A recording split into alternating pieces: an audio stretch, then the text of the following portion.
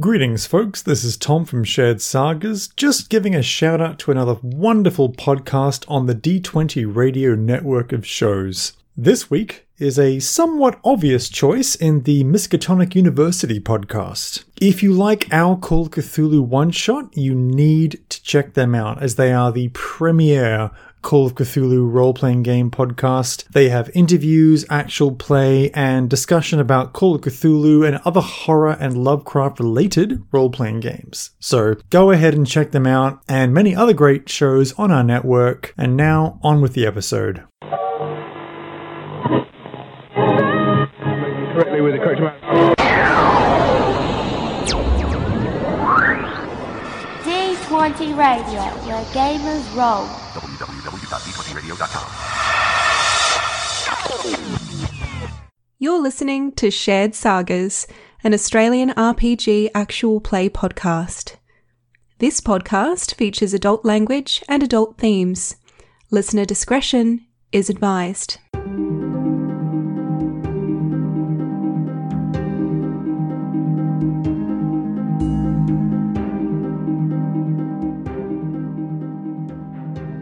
The neighborhood is colored by the reds and browns of autumn or fall, and the brick building of the house is overshadowed by sort of taller, newer office buildings on either side. The house fronts the street. In the rear, there are overgrown plantings and sort of a half-collapsed arbor. Access to the rear exists on the other side of the residence, which you know from your floor plan. So, your initial impression of the house studying it, you're impressed by the way the house seems to withdraw a little bit into the shadows cast by the flanking buildings. It's almost a slight trick of the eye, and how the blank curtained windows hide all understanding of what lies within. There's definitely an ominous chill that runs up your spine. Maybe just you imbuing that with yourself, knowing that it's a potentially dangerous location, but yeah, you pull up on the street. Some kind of doom house. Indeed. So, I guess you approach the front door. Any other precautions you're taking? Or New plan, Keiko. Let's just burn it to the ground and tell him he can claim the insurance.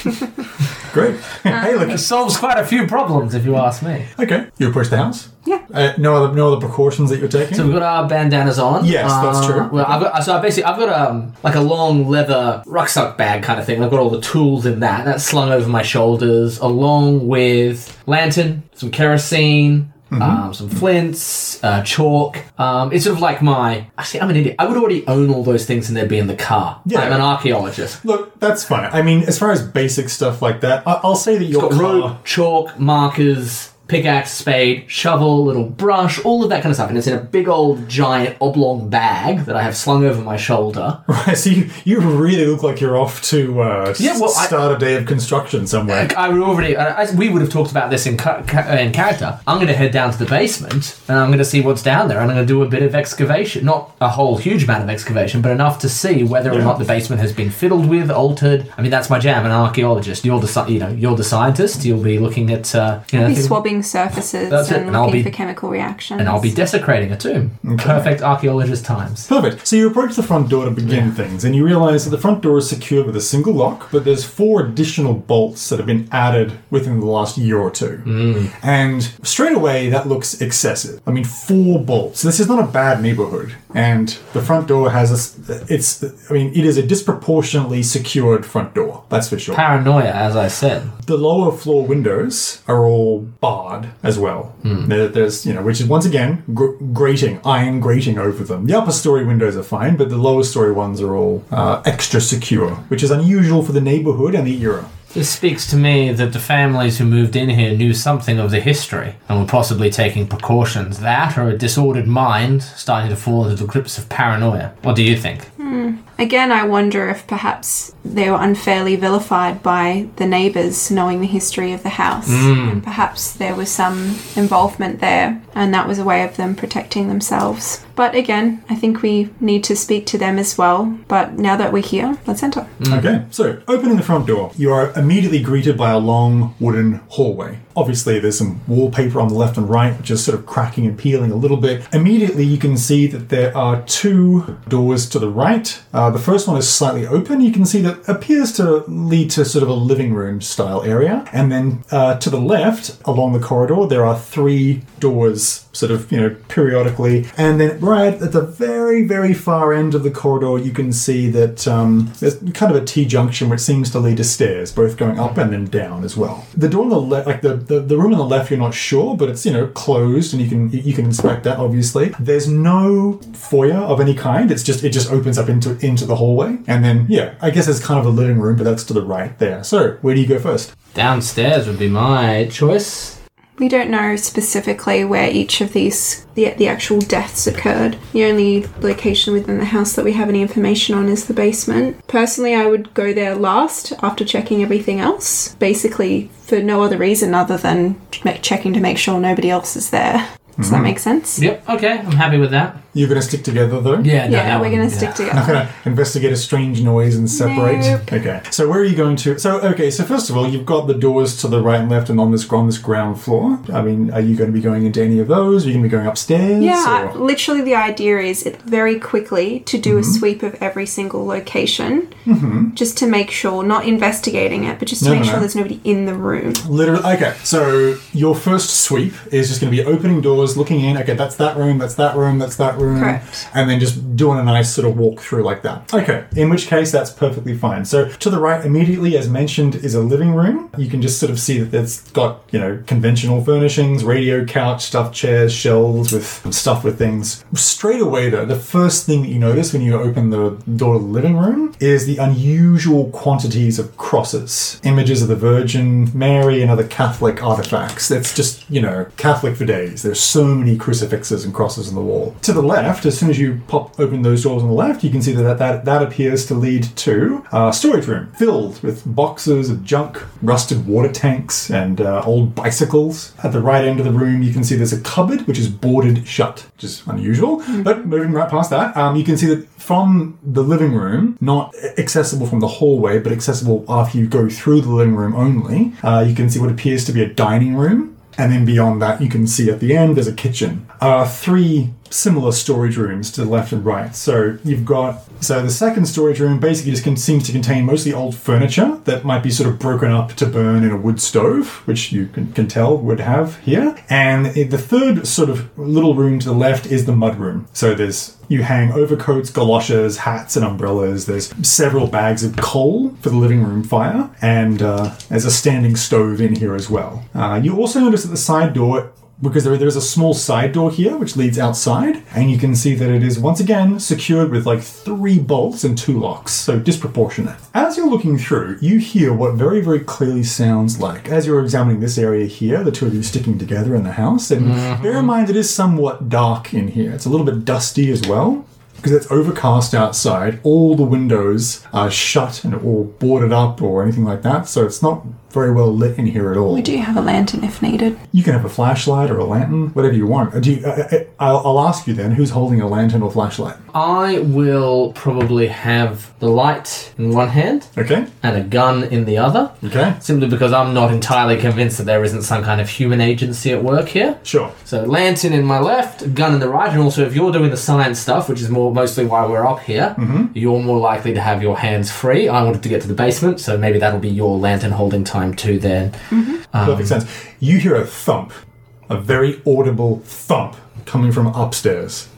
Okay. I will run, definitely, this is in character. Reckless tends to jump in feet first before thinking. Okay. I will, come quickly, Keiko, and I will start running towards the noise. Okay. Lantern and gun. So you run straight upstairs. So you rush upstairs. The stairs lead upwards, of course, and you can see that it's you're there basically on the upper story. The upper story only takes up about 2/3 of the total size of the house. Does that make sense? Yeah, so narrows towards the It top. narrows on the top. Once again, so think of it like repeating what is below. There is just one long corridor with 3 doors that come off. you know that these lead to the 3 bedrooms that this place had. And so when you get up there, you can see that the first room immediately on your left is, there's three doors. So are you going to open the first one, second one, or third one? Can we tell from the distance where the thump came from? No, it was too echoey. You really are not entirely sure. Actually, you know what? One at a time, I think. I'll give you a hard listen test. I'm gonna give it a hard goddamn listen. Yeah. All right, I got listen. I need a 4.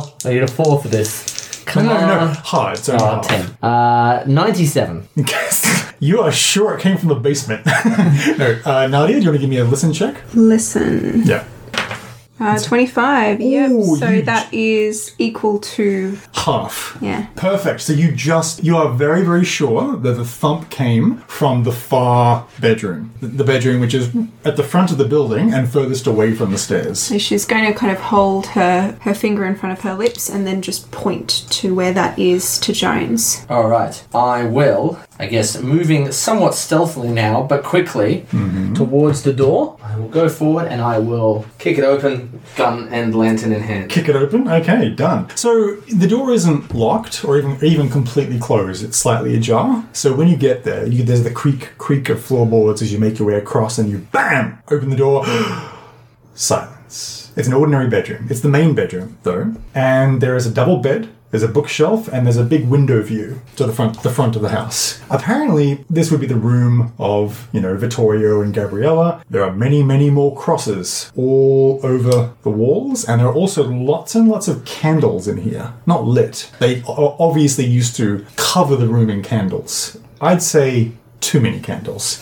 There's also a rosary and resting on a small table beside the bed. You notice, as you walk in, however, there is one other feature which actually grows before your eyes, and that is a widening bloodstain on the ground. Subtle at first, you see now it is dripping from the ceiling.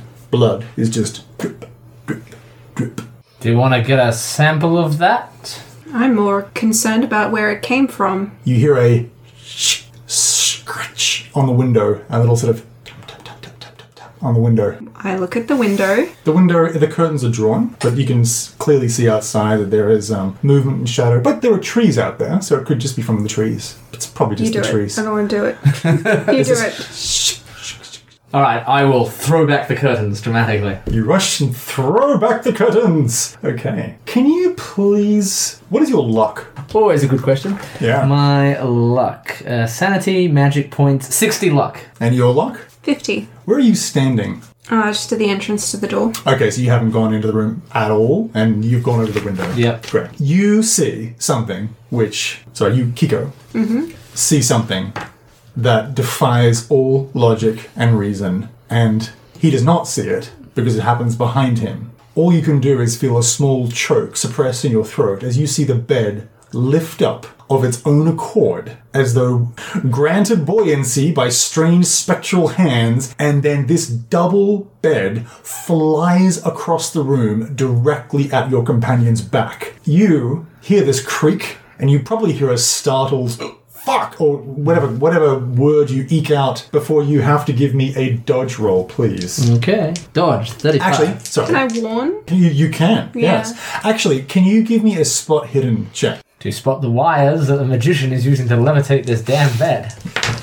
Ooh, equal to 45. Excellent work. So what that means is you see the beginnings of this in time. You see the beds, because what it does is it slightly raises slowly at first, almost imperceptibly, and then just kind of yeets itself across the room, so you have time to yell out a warning. Yeah, so she's just going to be like, Jones, look! The bed soars across. You hear the cry of warning. You turn around and you see this fucking thing going straight for your face. Will you please give me a dodge check? All right. Do I have advantage because she warned me? No, it just means you can make a dodge check. Aha. 17. Fantastic. So you throw yourself to the side. You have a lantern in your hand, I believe. Is Yes. that right? Okay, so that probably crashes down to the ground. That is equal to my exceptional success. Oh, okay. The halfy success. So. Oh, Okay, well, in that case, I'll say that the lantern is intact. I mean, you dive and roll to the side as the bed basically smashes half out the window. There's this huge shattering. And once again, it becomes a bit darker because the window shutters are closed. The bed just sort of teeters there outside. And once again, the blood starts to drip, drip, drip, drip from the ceiling. And then the blood disappears. Just disappears. So it's not there. I'll turn to Keiko and say, I'll tell you what. I don't like that bed, but it's less terrifying than what I thought I was going to see out that window. Yes, something is going on here. Perhaps our protection has been for naught. As we protected ourselves. So quickly seeing these things of madness. Now, speaking of which... But that bed is still there. That is not an illusion or a delusion or a derangement, Keiko. No, that's very true. Now... Like the blood may be... I mean, you saw... Did you see the blood dripping from the ceiling? I did, yes. So what is that, a shared derangement? Folie à deux? I don't know at this stage. I need to be doing some tests. I certainly will admit to the fact that I saw the things and experienced the things as you did. Now, I'm going to require both of you to make a sanity check. Now, is this the one where we want to roll high or low? Same Always low. Always Always low. low. I thought there was always a one exception. 35 under 60. 47 under 50. Okay, so you're both going to lose only one sanity. But, like, the fact is you've seen something obviously supernatural. Yeah. But you justify it, and you're like, nah, this is fine. I mean, whatever's going on, we're just going to... That's what we're here for. What I like is that her thing is that she's like, ghosts don't exist. But she's going to be like, well, demons, however, they are a different story. This could be a spontaneous telekinesis, or... You know what? I say no more investigation. I say we go down to that basement and just pull that place apart. Well, Followed up by a severe burning down of this place. I think we need to tread carefully. Whatever is in this house or whoever clearly means us ill will. So we need to be cautious. What time of day is it? It's still morning. It's like 10 a.m. She's going to try to do, just some biology tests, I suppose. Just taking swabs or samples of like air quality, surfaces, water quality, things like that. Looking for mold, that kind of thing. Okay, so you whip out your science kit, and are you doing it in this room? Where are you doing Yeah, I'll this? do it in this room because that's where we saw one of the weird things, right? So she'll Sure. do like an air quality test here and like a swab test of where the blood, would have come from. Absolutely. 22 under 70, so that is, that's under half. Okay, that's fine. So you find everything is normal. I mean, there's a little bit of age to things. You think that the air quality is fine. One thing you do pick up on is that an unusual amount of church incense has been used. You pick up definitely traces of smoke and incense sort of staining. It's the sort of thing that you've encountered in churches before. It's clear that this couple was deeply religious. Clearly trying to ward off whatever they perceived as... Well, I'm curious, this church, as it were, did they have Catholic leanings? Sometimes, there are religions that have taken Catholic leanings and, and twisted them. Did the church use iconography of the Catholic faith? No. Christian, but not Catholic. And were they Catholic? Yeah, I mean, they're a Hispanic American couple. So I will throw to Keiko that most likely this was their own attempt to ward off the evil they sensed, and they went down a religious route, hoping that incense, candles, images of the Virgin Mary and all of that would protect them from whatever they perceived. Or if they had been targeted by the church or the cult in some way, Indeed. then yes, this would also be a protection against them. I think what it rules out is any kind of direct involvement with that church, that they weren't acquainted with or friends or members of said church, which That would is seem to be the case. a good yes. thing to rule out. Okay. Are we proceeding now down? So you're just going straight down to the basement? Am I understanding that? Oh, I guess so. This fella's keen, so... I am. Up to you. It's always a discussion. it's scary. I don't want to do it. Okay. All right, fine. I'm a straight to the problem kind of man. Hey, I get it. You are the problem. Yeah, that's... So, leaving the bedroom of Flying Bed Death. Okay, so you make your way down to the ground floor and then open the door which leads to the stairs to the basement.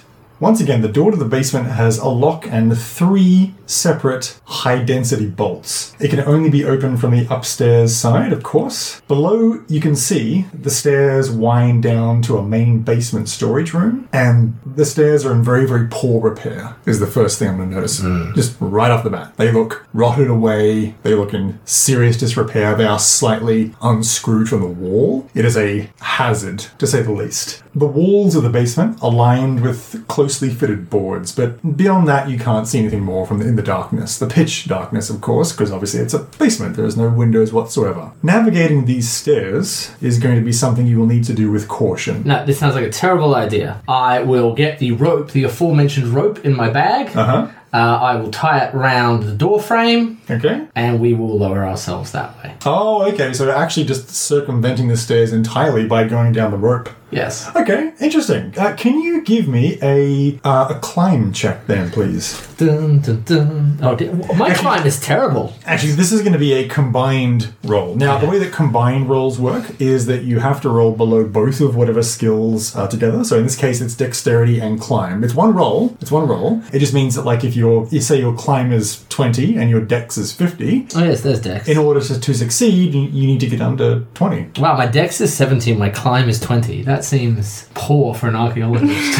I suppose I'm a professor. Archaeologists aren't really... I mean, there's archaeologists, and then there's clearly what your character's archaeologist archetype is. Well, they're very... a little bit more, escaping boulders and shit. Well, yeah, they've clearly done me as this, so for a client, how much of the time I've escaped anything? Maybe a stationary boulder I was able to escape. Well, maybe the pulp version of you is better. How about 90 over 20? How would that go, Tom? You know what? It actually doesn't go well. What did you get? Well, I got a critical success for my like a half for my dex, but a fail on my climb. Okay, so what happens is this, and it is really quite sudden, okay? So, because you have to put the rope over the banner of the stairs and climb down. No, I'm tying it around the door, just to be clear. The door, no, I know, yeah, but I mean to get oh, the stairs are in between, right? Yes. As you start to inch your way down the rope, all of a sudden, the stairs, by their own fucking accord, just kind of lurch outward and shake uncontrollably, as though some great force was grabbing them and shaking them and pushing them into you. And so you both fail, and you plummet down and crash, landing heavily and unceremoniously on the cold stone basement floor. Keiko hits first, I land on her, and I'm cushioned by her supple and now broken body. Okay, both of you are going to take 2 hit points of damage. Yep.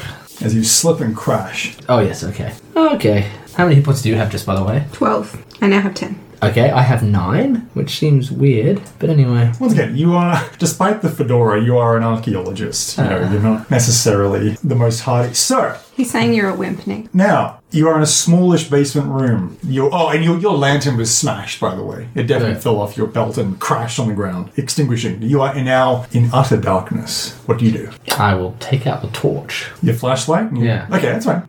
Turn that on. Where's you can see the... First of all, now, because of the crumbling, shattering stairs, there's, just kind of this dust in the air that pervades everything. It looks really spooky as you pour the beam of the flashlight through the basement. You can see it's actually quite a smallish room. Smaller than you would have expected for a basement, actually. You can see there are scattered tools, there's a pipe, there's a trash can lid, some lumber stacked in the corner, there's nails, screws and so forth, hammer and nails. And Is it detached pipe? yeah, it's just a lead pipe on the Good ground. melee size, perhaps? I mean, actually, yes, definitely. Cool. And also, pick it up. speaking of which, leaning against the wall, you can see a very large crowbar. Ooh. Pipe or crowbar? Well, I have It's a really crowbar hard in my decision. bag. So yeah, I reckon crowbar's probably better because it's got the hook. Alright, crowbar it is. You can see that there is also a small sort of storeroom. Like this large square basement room has a sort of a smaller squared off area kind of in front of you on the opposite side of the stairs, which is clearly a storeroom. Normally you store lumber or coal or some such in there. The door is slightly ajar. What do you do? She's just going to do another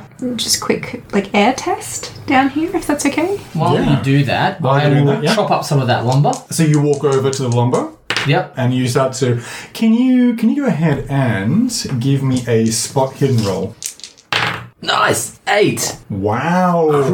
Critical success. Okay. So as you see Kiko hunched over, and how do you go on your roll, by the way? Really badly. I think I got 89 over 70, so I think that when she fell, several of her vials and, bits and pieces, some of the chemicals got a little bit mixed together. So it's just coming up with, random results. Oh, okay. Well, there you go. So you see her hunched over and frustratedly looking at her science kit. Which are you just kneeling down on the ground looking in front of you? Do you have a light source of your own? Well, no, actually. I think she was just fumbling about in the dark. Yeah, well... the flashlight's here and I was going to make a fire, is what I was going to do with the lumber. Well, say you walk over, but you keep the flashlight on... Making a fire in an enclosed space is the worst That's idea. what I thought, but there is a door up there, and so... Well, say at least initially you sort of periodically turn the beam of your flashlight to the lumber you're walking towards and back to her so she can see her... And it's to that, back, it's like there, a haunting back. of Hill House, yeah. And then...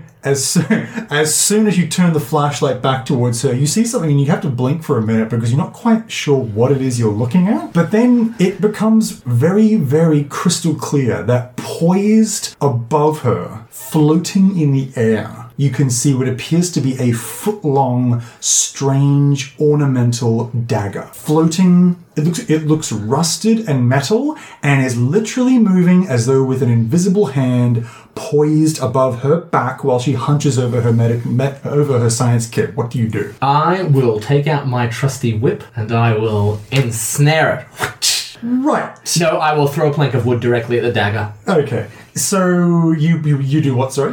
I throw the plank of wood I'm about to pick up and chop directly at the dagger. Do you cry out in alarm to her as well to alert her to the fact? I'm not sure I would, to be honest. I think I just pick up the piece of wood and throw it. Okay. I am a fast thinker as opposed to a... Yep. Do you mean fast actor, not Yes, exactly what I mean. Because I'm about to be planked with some wood. No, the dagger's above you. Okay, so... That's not what planking is now. As that occurs, we are going to go with... Yeah, so it's going to be trying to attack, and you'll be trying to attack as well. What is your dexterity? 70. Okay, so you will be going first. So I'm throwing it so it will hit the dagger, and in theory would hit the body holding the dagger too, if there is one. But I've sort of thrown it lengthways as opposed to like a spear. Does that make sense? It does. I'm just trying to work out because it would sort of be a thrown. It's throw. Yeah, it's throw. If you're not walking up and whacking it, that's how far away is it? You said it was a small basement. Oh, it's not. It's like a couple of steps away. Oh, then I'll hit it. I'll hit it with it. Sorry. So you walk up and So I'm doing like a sideways swing to smack the dagger away and into, if there was an invisible person standing there, into it as well. So I'll just go a melee attack. Yeah. So fighting. So you're giving me a fighting check, please. Yeah, for sure. That is a 20. Great. So so look, you hit it very solidly, and you move it through the space around it, and you realize that there's nobody there invisible. It is just a floating dagger, right? As though moving by its own accord. And all it does is just kind of have it spin in the air a little bit. You realize that but then it goes back, and now we are basically in a combat. So what is your dexterity? Is 70. That's good. So the way that initiative works is you don't roll it. It's just you just go by highest dex to lowest dex. Okay. If you have certain things like, for example, if you fire your gun in the first round and you have it ready and cocked, then you basically add 50 to your dex. Because you're ready to go. Gun is as fast as a gun. What is your dexterity, Kiko? 50. Okay. So you knock the dagger. It tries to plunge itself into Kiko's chest. Will you please? Now you have a choice here, Kiko. Whenever you're attacked, you can either try to dodge or you can try to fight back. And this uses your action. Basically, the way it works is with the dodge, if you are successful, they actually need to get a greater degree of success than you to win. Whereas if you are fighting back, then you need to get a greater degree of success than them to win. But the advantage of fighting back as opposed to dodging is that you get to actually damage them in return if you're successful. When you say greater degree of success, what does that mean? So that's like, I have to roll under success, a 22 rather than a 45? Yeah, like under your half, under your thing.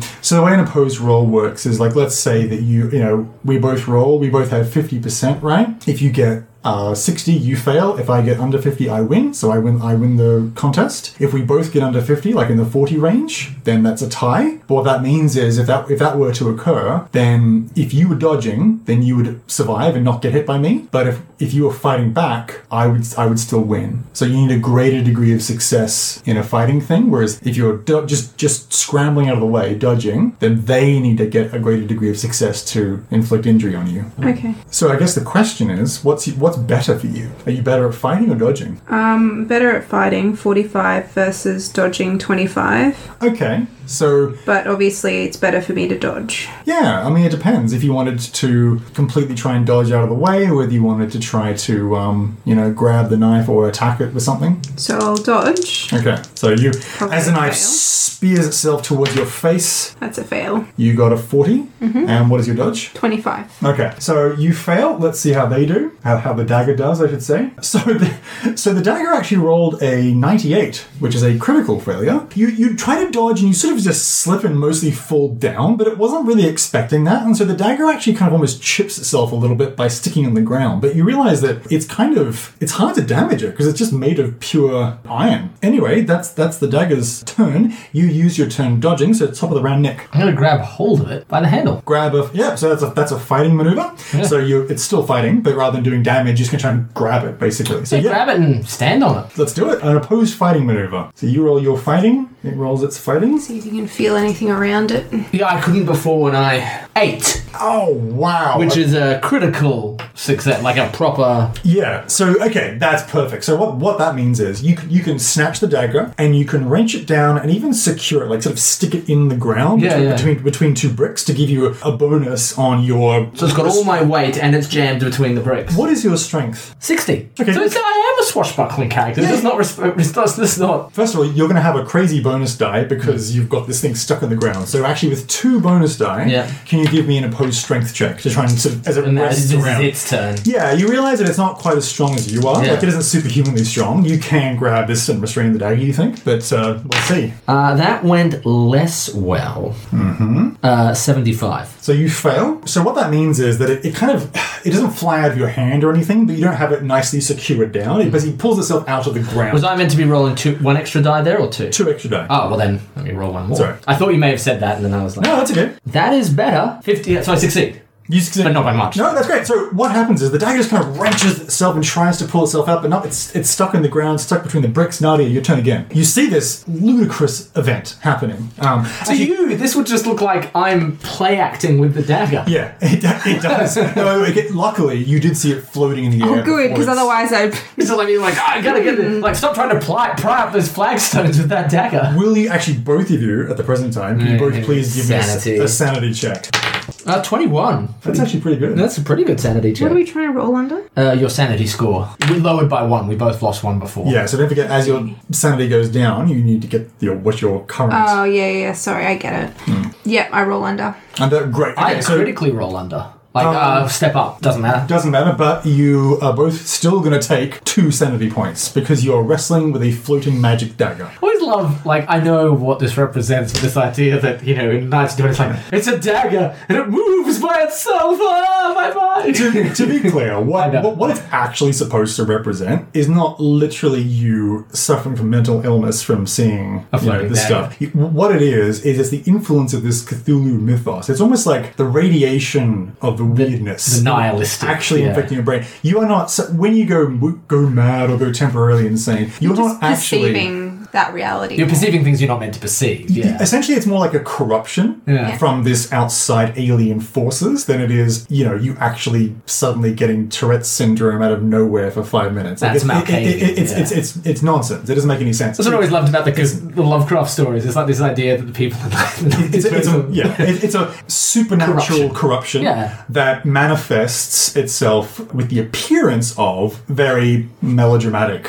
sort of fictional mental illness. So the point is, you're okay for now. You keep it together, although you're probably still like, what the fuck is this? But yeah, it's Nadia, your turn. What do you do? So the dagger's stuck in the ground. It's wedged in there thoroughly, but you can see it sort of pulling against Nick's efforts. The professor. The professor's efforts. Yeah, like I don't really know. You've got your bar, you've got your crowbar. I guess I, like, apart from, like, also restraining it, I don't know what else I could possibly do. Well, you can certainly do that. If You just jump on and grab it yourself. So 23 under 45. Awesome. No, so that's it. You both of you now with an excellent grip on it. Like you brace yourself, you just put your weight on it just right, so it's really because you don't know how long it can do this for. I mean, who knows? Maybe you can do it for forever. But you're banking on the fact that whatever is doing this, whatever is conjuring this effect, might be limited. So Nick, with 2 bonus dice again, will you please give me an opposed fighting check? I was actually thinking I might grab the spade and tent peg this thing deeper into the ground. Okay, that's actually pretty good. Yeah, like to just sort of really. Nadi's still holding it. Yeah, okay. So great. one hand's still holding it. I grab my spade, which is just in the bag over to the side, and it's like, koom! Okay, yeah, that's Like try and hammer it in.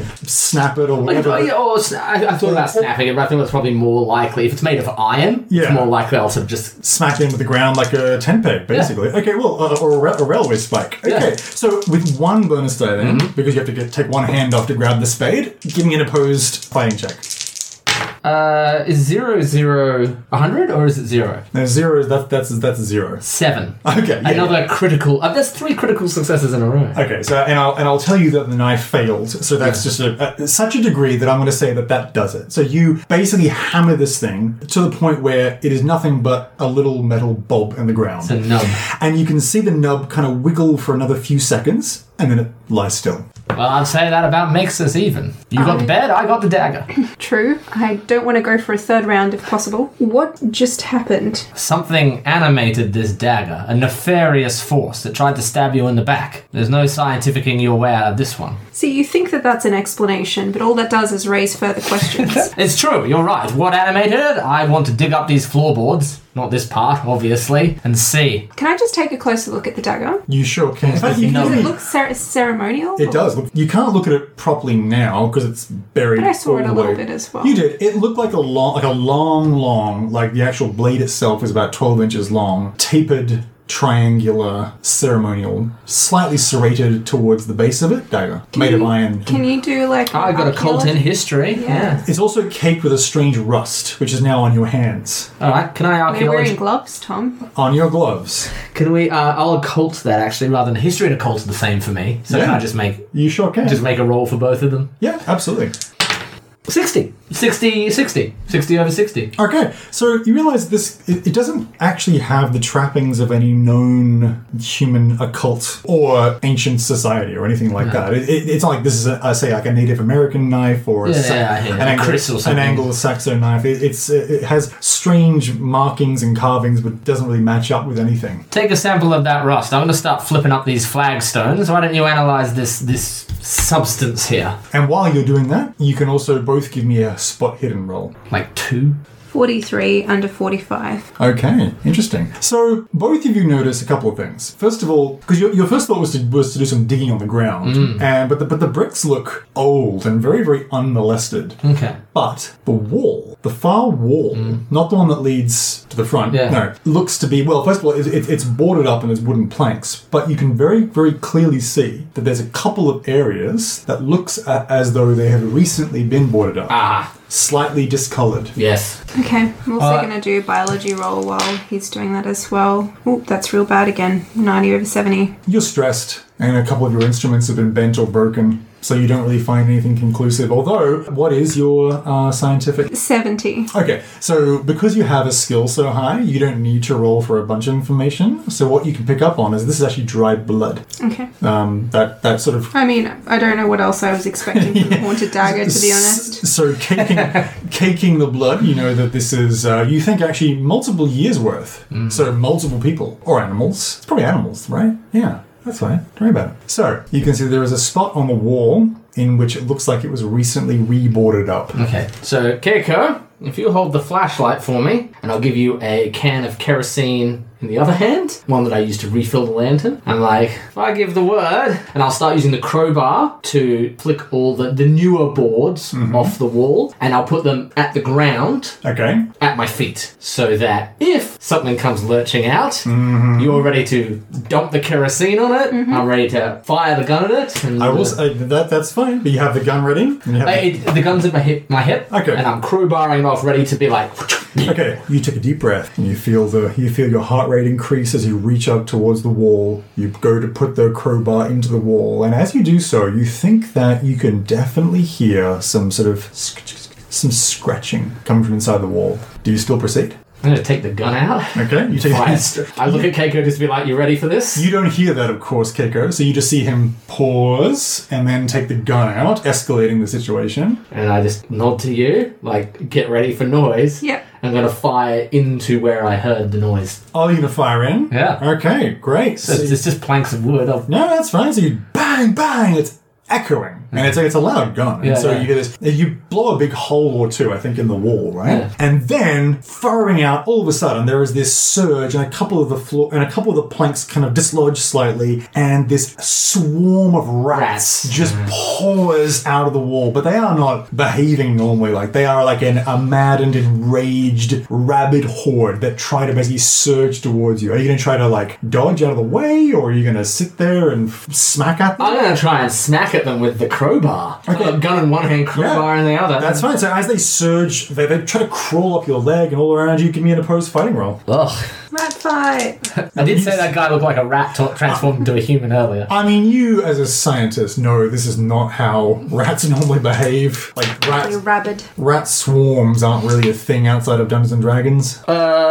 Success, but not anything special. So just a regular success. Just a regular success. Okay, they actually cover you a little bit and start to bite and tear through. A couple of them scramble into you. You can hear and just that high-pitched whining that always occurs with rats sort of screaming you. So they overwhelm you, and they... Even though I succeeded? Yes, because they got a Oh, they got a... Okay, but yeah. a larger degree of success. Scratching and biting. Whew, jeez. I mean, they start to tear into you. You can feel a couple of them trying to eat their way into your stomach. All of a sudden, as you smack and try to fight and tear them off, like you are just... would you please take 4 damage? It's a lot of damage. He screams or yells and grimaces and staggers back, and he has like 2 or 3 rats attached to his neck, just sort of gnawing away. You can see blood running down his You neck. did want me to throw the kerosene. I mean, at this point, I might not even object. Better to be a little bit burnt than eaten alive by rats. Nadi, what do you do? Yeah, I would just try to help him, I suppose. How so? I have no idea. It's a bit tricky, right? Just trying to pull him away from the mass of the rats, maybe? Yeah, so you can yank him back and try to yank some rats off him type Yeah. thing. Yeah, that's fine. That's a fighting maneuver, so roll fighting, please. As you desperately claw and tear at the rats. No, fail. You end up slapping him in the face by accident, and Accident. and don't really accomplish much more than that. Our characters don't hate each other. We hate each other. Get into character. So staggering back further, they are still surging over. Although most of them are actually starting to run away as well. Like it's mostly just because you were there blocking their retreat, you think. But there's a couple that are still in a frenzied rage attached to you. What do you do? Me, I mean, because they are going to attack you. I will do a crowbar sweeper maneuver down my body. Sounds good. So you're fighting back. Let's do that. Fighting back. Let's go. Dragging the crowbar down you. Well, that's a 5. Now you're ganging. Oh, but That's a critical success. easy. So you whip the crowbar down with her helping as well. Yeah. You just knock the 3 off your face in one fell swoop, and then there's another because it isn't just one attack. It's a couple of seconds of fighting. You rip them off, you stomp on them, and then you kill enough that the rest of them just kind of off into the darkness. And you can see the hole you've made in the wall. And you can see that there is definitely... I have no medicine. Yeah, do we have any I do. What? No, I don't. No, I don't. I don't have any. Neither of us have medicine. No. Can I roll anything? Just like basic first aid? I've got 10 magic points. Can I use those to heal myself, Tom, with some kind of heal spell? I do have first aid. I just don't have medicine. No, first aid is exactly what you need here. Yes, I've got first aid too. That's good. What's yours? 50. Mine's 52. Great. Can we both do a check on him? The way this will work is you'll be helping him. Yeah. Well, he'll be helping you. I'll be as well. helping you. So you whoever rolls will have a bonus die. You roll. No, 85. Here, roll again. I lie. So that's 1. 75. No. All right, so you try to patch up and like staunch the bleeding, but you know it's not great. Like you're not going to heal anything. You're still really hurt. Fuck, I'm rolling really badly. Okay. You know, I think at this point I'm inclined to go with let's burn this basement to the ground. We have to work out what's going on here, and we're certainly not going to be paid if we burn the house down that he's trying to profit from. We need to work out what's going on here. Through the hole in the wall, you can see that what that leads to is a crawl space, and the crawl space is obviously always between 2 rooms. All right. Fine. And I will use the crowbar to get the rest of the boards off to give us room to go into the secondary room. Okay. So you smash through into the crawl space, and then I guess likewise again, just so first of all you can see it extends the entire length of the basement. But there's definitely another wall here, plastered and boarded up. There's clearly another room beyond the crawl space, which is not, by the way, On the floor plan. on the floor plan of the house. Yeah. So you just smash through the secondary part. Okay. Crumbling into darkness. Once again, flashlight or lamp? What do we... Well, we don't have a lamp Lantern is anymore. smashed. So your The kerosene's just fuel in case we Okay. need to. Oh no, I get it. So, okay, you smash through, and you can see a secondary room. Now, straight away, the limits of your flashlight pick up on the fact that this room is about, conservatively, 2.5 times the size of this one. It's 2.5 times the size of the basement. It's mostly bare. In the center of the room is effectively a stone pallet. There's a drawn, wizened-looking figure, some 6 feet tall, skinny, naked.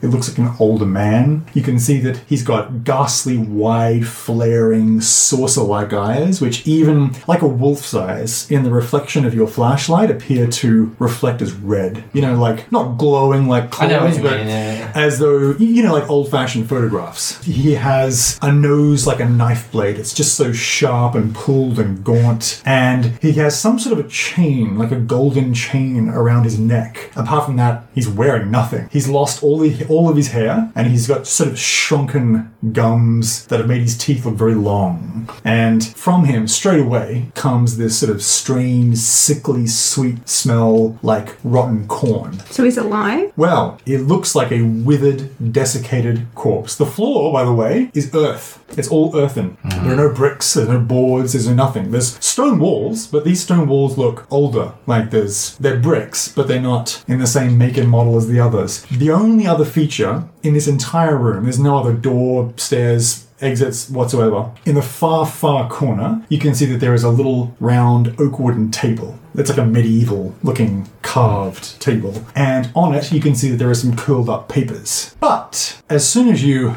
smash through and sort of enter this room, the corpse sits up. Straight shot to the head. Straight shot to the head. Okay, so you had your gun out and ready. Yeah. So that is going to add 50 to whatever your dexterity This is Cthulhu. Like, in D&D, I'm like, let's talk with the dude. This is Cthulhu. Oh, this is... So first of all, as soon as he sits up, and actually probably before you can, take a shot, the first thing we're going to do is you're definitely going to roll sanity. All good. 6. Great. Critical success. No, that's wonderful. I mean, so... Would have rather had that for the headshot, but anyway. So look, you are looking at what appears to be an animated corpse, so you're still going to lose 1 sanity. Okay, everyone is. So... Does he? No. Surging forward. You're going to go first. Yeah. So you're going to... So in your turn, you're making a... Headshot. Yeah. Headshot. Yep, do it. Wish I'd got that 6. That would have been a critical success. Now, are you going to do it just from where you are, or are you going to get up to point blank because he's moving slowly? What are you doing? The reason I ask is, with the way firearms work, it's just like everything else. You roll your percentage, but a couple of factors to keep in mind is that if you're sort of point blank, like in melee range, you get a bonus die. I will definitely walk up melee range, shoot him through his stupid eye. This isn't probably the first time I've had to deal with stuff like this. Usually it's mummies wrapped in bandages and things. Sure. But yeah, Okay. head's always a good place to start. Okay. And then I'll back away afterwards. Okay, well, let's see how you go. Yeah, okay, 13. So that is very good. That is a success without being a critical. Okay. Sorry, it's a jump up success. Yeah, so really when it comes to attack rolls, it's just, or actually most skill rolls, it's either success or critical success. But still, it's a success. Well, this is a critical success, just not like the 15 critical. Yeah, sorry, Oh, sorry, I mean, the I know it's below half, that's not a crit. So okay. a crit is just a fifth of your... Okay, it's not a crit, it's a success. But whatever, hey, you hit, right? Yeah. Is your gun's damage listed there? Yes, it's a D10. Okay, well, please roll that. Come on, double zeros. 6, above average. I'll take it. Okay, now what you notice though is that as you blast him through some strange, arcane, supernatural protection, the bullet does hit him and does kind of blast into his flesh a little bit, but nowhere near as much as you would have thought. You think he's got some kind of preternatural armored form. As he then... I'll yell to Keiko then. Mm-hmm. Get that amulet off him. Cool, interesting. So... Those mummies are always coming out with their bling on. It's always, No, No. Absolutely. So, okay. So he is going to just like lunge forward and is going to try and speaks some words at you. I defend by covering my ears. Okay. I close my ear holes, Tom. I see. Would you please give me a power roll? So power is like your willpower, Oh, and yes. also your magical stuff. As you can feel unnatural thoughts, you feel a presence Yeah. 82. try to invade your brain. That is a failure. Oh my gosh. Okay, you all of a sudden look dazed, completely dazed, and then you feel a voice in your head essentially say, throw down your weapon. Nadia, what do? You see him frozen and blinking. Straight away you can see that something has gone wrong with him. Like he's not continuing to fire. He's stopped, he blinks and looks dazed and confused, and then the figure is just kind of gesturing his clawed hand at Nick, not saying anything out loud. What do? Okay, well, he's told me to get the amulet off him, so I guess I'll try to do that. Okay, sounds good to me. So make an opposed fighting check. 20 under 45. Great. So it's as simple as this. You run up and you just snatch the amulet straight off his neck. It's a golden amulet and there's a strange sort of symbol carved into it. A strange sign, if you will. An elder sign? I'm saying it's a sign, Nadia. So you do that. He freaks out and just turns to look at you, and you can see that temporarily you still feel a presence in your head, Nick, but you are temporarily. And so he's not concentrating. He's not concentrating on me. In D&D terms, you've broken concentration because this has thrown him for a loop. What do? I have the crowbar in my hand. This is a mechanical question. Sure. Can I try and take his head off with this thing? Is there such a cool thing like this? I've seen that the bullet doesn't do much damage, and likewise, when you shoot a zombie, actually a crowbar could actually be used to disassemble him. You hook it around his neck and try and force his head off. Yeah. Is there a way to mechanically do that, or is that just crowbar damage? Oh no, you can. So you can do a cold shot, right? Yeah. And what that'd be is you're very particularly going for his head. It'll be a penalty die. Yeah. But then it'll have the potential to be like a critical hit. Right, so I'm going to try and... So I've got the crowbar in one hand, gun in the other. Okay. So I'm going to try and basically use the crowbar to essentially take his head off. You leverage it off with the crowbar. Oh, okay. I like it. Okay, that's The interesting. crowbar's got that hook and everything. Get him down and pop the head, twist and pop the head off. All right, let's give it a go. So a penalty die? So I'll roll the white one then. I take the worst of the two. Yes. Oh no, just roll the same. Okay. And it's fighting, of course. Yeah, fine. I'm willing to give this a go, given that he's in my head. Yeah. Penalty, it's 49. That's a success with fighting. It's either 39 or 49. The worst one is 49. Great. Well, you should have damage there for your bonus melee damage. Bonus damage, none. So, so you have no bonus damage. So you're just going to roll for me. It'll be like a D8. Okay. So roll a D8. So mechanically, I've probably been better shooting him then. Well, it'd be a D10 as opposed to a D8. And I wouldn't have had the. But you still hit and you still get him in the head. So what you're going to do is you're going to roll 2D8 and take the best one. Okay. So that would be the mechanical. Well, it's choice between 7 and 7, so I'll take 7. You'll take the 7. Great. Okay, so now once again, you feel the resistance. You feel as though you're battered, and it hits with less force and less impact, less sort of shattering than you think it should be. But what you seem to notice about this strange protection of his is that as you hit him for the second time, this supernatural armament seems to be limited. Fading, and you are degrading it. And you actually think you've degraded it almost completely. So we'll say you hit it once, and then you hit it again, and the second one hits it like an actual corpse would, right? That's his turn. Can I just say the weapon is made of pure iron? Yes, you can. Just if it's relevant. No. I do understand. Now, you have taken your turn to attack, which means you can't fight back. So he's just going to, as you're smacking into him, he is going to lash out at you and is going to try to re-exert control over you. So can you give me another power check, please? 14. Success. Okay, you feel that the connection in your brain has been broken. And so, Nadia, you see Nick basically shake his head and seem to recover his wits, and then all of a sudden his fighting stance becomes much more solid, and the torch is back shining in his face. What do? I throw the kerosene at it. Yeah, that's not a terrible idea. Do you just douse him in kerosene? Yeah, done. You just that's not even a roll. It's like he's not moving very fast, and he's still kind of entangled in melee with Nick. So you might get a little bit of splash on Nick, but mostly you just kind of dunk it over his head. This corpse is now doused in kerosene. Excellent work. Top of the round. Can't light him. Oh, I think that'd be next turn. I think one turn to douse him thoroughly in kerosene, and then it's up to you next turn or Nick or whatever. Your turn now. You said he was on a slab. Yes, a stone slab. A stone slab. Yes. All right, I'll smash I'll rake the crowbar along the stone, trying to create some sparks. Okay. Just like. That's really creative. I want to allow that. So yeah, look, it's a fighting maneuver. You're just going to try and send up a shower of sparks by dragging the crowbar along this stone slab. Yeah. Yep. If Perfect. anything, it's probably a dex check to get out of the way. Oh, that'll be come. nice. Don't worry. Yeah, All 'cause right, you are okay. partially doused in it. So All right. So this is really good. So I'm just sort of raking it, isn't it? yeah, it's still a fighting maneuver. You can Oh, yeah. try any of this cool out of the box stuff. It'll count as a fighting maneuver. All right. Success. 29.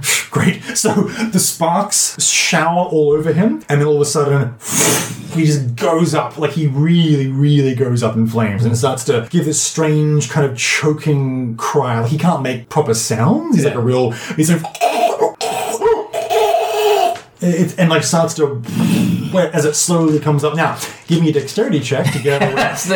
To get out of the way. I'm gonna say this is gonna be not crazy hard, but hard. Yeah. Because you're right there. So you need to get under half your dex. 30 under 35 for half my dex. So, Oh, nice. Yeah, so 70 is my dex, 35 is half, and I rolled 30. With expert Indiana Jones agility. Nevada Jones, I'll have you know. Yeah, with surprising celerity for a man so overwhelmed with strange Rat activity, bites. you just roll to the side and get out of the way. Nadia, what do you do? The corpse is now on fire. Do I have marshmallows? Sure. If it's on fire, like I'm not going to hit it. Like you don't punch something that's on fire. So I'll just take a look at the amulet. Okay, yeah. So I mean, as described, Or it's can I ask? Are we still in combat? yes, you definitely. What did he do in definitely are. his turn before now? He tried to re-exert control and failed. You have shovels, you have a pick, you can just hurl something at him. Chuck the kerosene can at his head for. You can just smack him with something. Up to you. You don't punch things that are on fire. No, so no, like no. I don't do anything. Look, you can hit him from a distance with the shovel. I just literally. Why would I do that? Like it's just like I'll put no. myself in melee range of this undead No. stabbing people. What about like? I'll I don't just know. take a look at the. I'm not going to punch something that's on fire. Grab one of the candles and light it off him to give us some light. No. No, look, you can, I look at the amulet. yeah, okay. So, I mean, it is a round sort of circular amulet. It appears to be made of very old gold, and it has a sort of a strange sign and symbol on it that you do not recognize. But it gives you a slightly uncomfortable feeling when you look at it. Kind of like a headache without the pain. It's like my hip flask. Yes. Well, I don't know anything about the occult, so maybe I'll just chuck it to Jones. Okay, yeah, you I'll catch it with one hand and then shoot him with the other. I see no reason to not shoot him. Give me a dexterity check. Dex? Yeah, dex. To catch it. Oh, okay. Yeah, I catch it. Great. You catch it out of the air, and then you shoot him. Yeah, just shoot him again. From a bit of distance. Oh, yeah, you back off and yeah, for sure. Just because... 28. No, it's a hit. Great. Roll damage. I've rolled really well in the combat stage of all these rolls, like surprisingly well. 10. Wow, okay. So you take careful aim. You line up right in his face, and you shoot, and your high-powered gun just close enough to get some real some splatter effect. Basically, this strange, viscous, but also mostly dried-out liquid just blows backwards, and his head explodes. The shambling corpse falls down to the ground and instantly crumbles to dust, leaving you alone in the dark room with your flashlight. Does the miasma lift at all? Do we... Yeah, no, you feel completely fine in the head. Probably our eyes adjust into the darkness again because the fire would have gone out with no fuel. I mean, it still burns a little bit, but then goes away into dust. You have the flashlight still, I guess. Do you want to grab those scrolls? Yes. Let's get the hell out of here. Let's take a look. There's nothing else in this area, is there? There were just those papers Yeah. on the table next to We can it. examine those somewhere else. Yep. There's also another boarded up area upstairs that I think we should take a look at as well. But Maybe tomorrow when I've had my rat bites checked Fair. for rabies. yes, let's depart hastily. Okay, so you leave. Taking the papers with us? Taking the papers, yes. We're Now, gonna have to do a climb check to get out. Yeah, probably.